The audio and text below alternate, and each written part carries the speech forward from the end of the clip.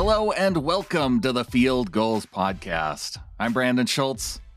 After the 28-21 win over the San Francisco 49ers on Sunday, Pete Carroll was up at the podium on Monday talking about what he expects from this Rams matchup, as well as providing some insights and injury updates.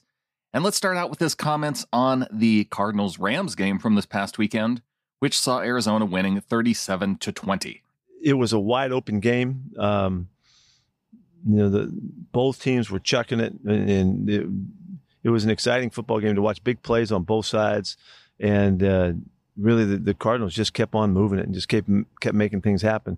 And turned out that was a terrific win for them, and they were ahead the whole time, and really held on to it and played great with the lead and all of that.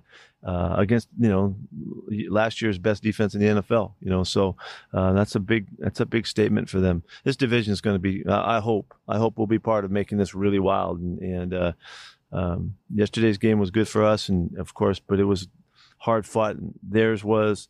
All of these games are going to be really exciting as we go through the schedule. And that was one game, and the Cardinals had a big day, and you got to give it to them.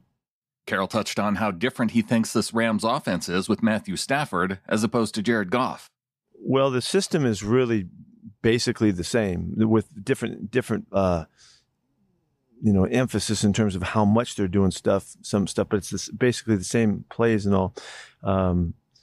Big, tall, hard throwing quarterback is what both those guys are, and very similar in when you look at the game. But I think you can tell that the coaches are really trusting Matthew and really giving him a lot of latitude to throw the ball a lot and spread the field, and it's obvious that they really are excited about what he contributes. He's seeing a terrific scheme. He's seeing excellent receivers. The pass protection, he's been sacked 3 times in 4 games. That's quarterback's dream. So they're off to a terrific start, and it looks really like it was a great move to get him.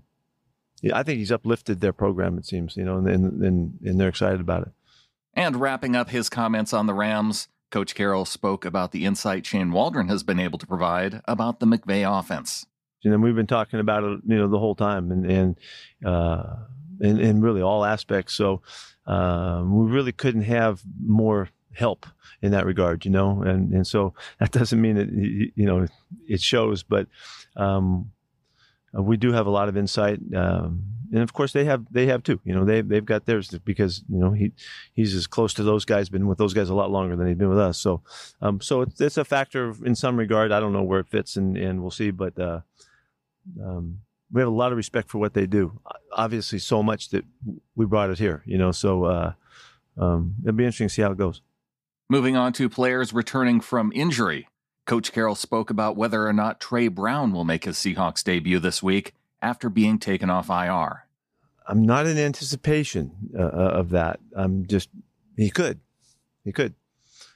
So we'll see what happens. The practice format this week is not one that is set up for a guy to show his return, ability and stuff into the game. So we'll work him out hard around the practice, but we'll see. We'll see what happens. But we're really, really, pleased to get him back. Carroll also shared how Colby Parkinson did. He came off IR last week, and we saw him a little bit in the 49ers game. Yeah, he did he didn't get the ball thrown to him, but he did a nice job blocking, and was really the first chance we've had the opportunity to see him really kind of get in there and mix it up. And it's an area of his game that we've really called for a lot of improvement from, he was really out of the formation a lot in college and caught a lot of balls down the field and, all that.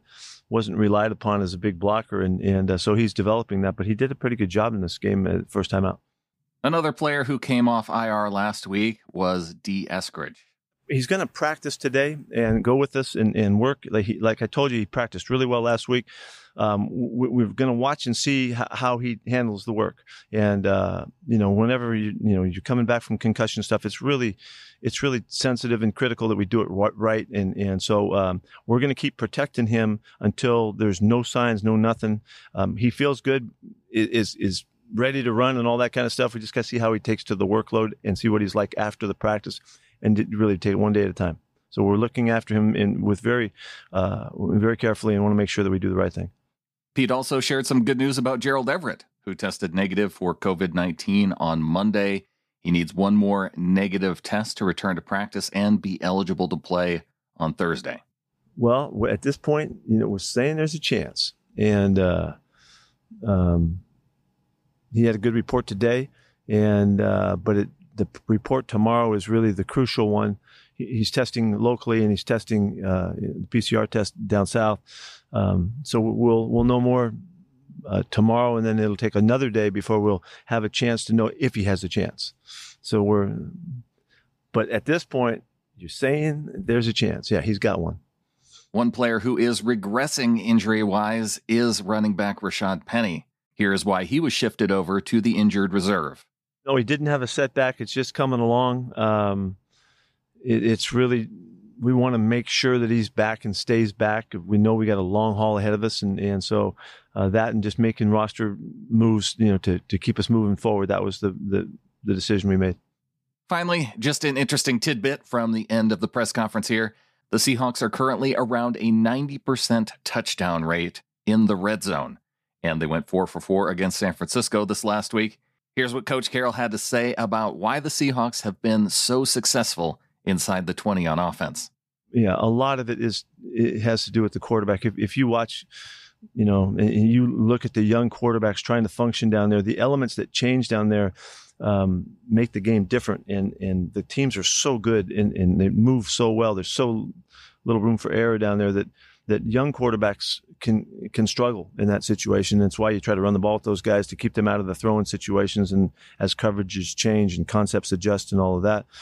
So it does take experience, and it also takes playmaking ability, which, Russell's uncanny movement skills that give him another chance and another look at stuff is really, really hard to defend.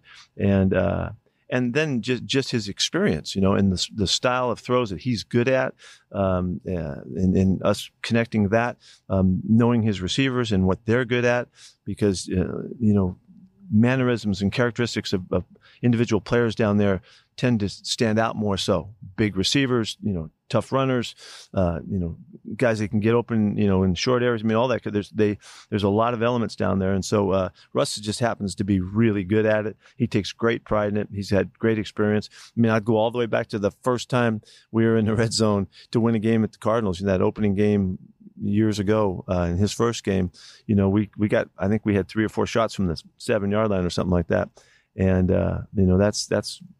Now I know, when we get down there, there's a really good chance he's going to figure it out and find a way to get in the end zone, whether he's got to run it or throw it, or we got to run it to do it. And he's just the best he's been. So there's a lot that goes into it.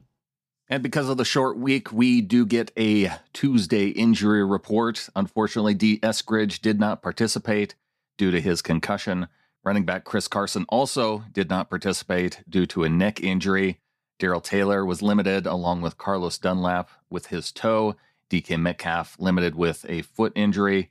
But some good news, Brandon Shell was a full participant, along with Jamarco Jones, Penny Hart, Jamal Adams, Benson Mayowa, Cody Barton, and Marquise Blair. Some players to watch for the Rams. Darrell Henderson was a limited participant, along with safety Taylor Rapp, tight end Tyler Higbee, and tight end Johnny Munt. That's going to do it for today's show. Thanks to Wilson Kahn for helping to produce this episode. You can follow him on Twitter at Wilson_Kahn, CONN. Be sure to head on over to fieldgoals.com. John P. Gilbert's got a salary cap article regarding the performance of Alex Collins, the unheralded player of the game for week 4. John Fraley has that for you. So head on over to fieldgoals.com to check that out. And coming up later today, we will have our What If preview of the Rams and the Seahawks. Going to be doing that with Phil Leidick and Clinton Bonner. That's going to be your Rams preview with this short week. I can't cram in all the normal episodes, so some had to drop off with the short week. Also, new episode of the Seahawkers podcast up if you want to check that out, seahawkerspodcast.com. Can't wait to watch this one, though. Going to be fun to watch it under the lights and out there in the neon green uniforms. And again, check out the episode later today, What If, with Clinton Bonner and Phil Leidick. And until then, go Hawks.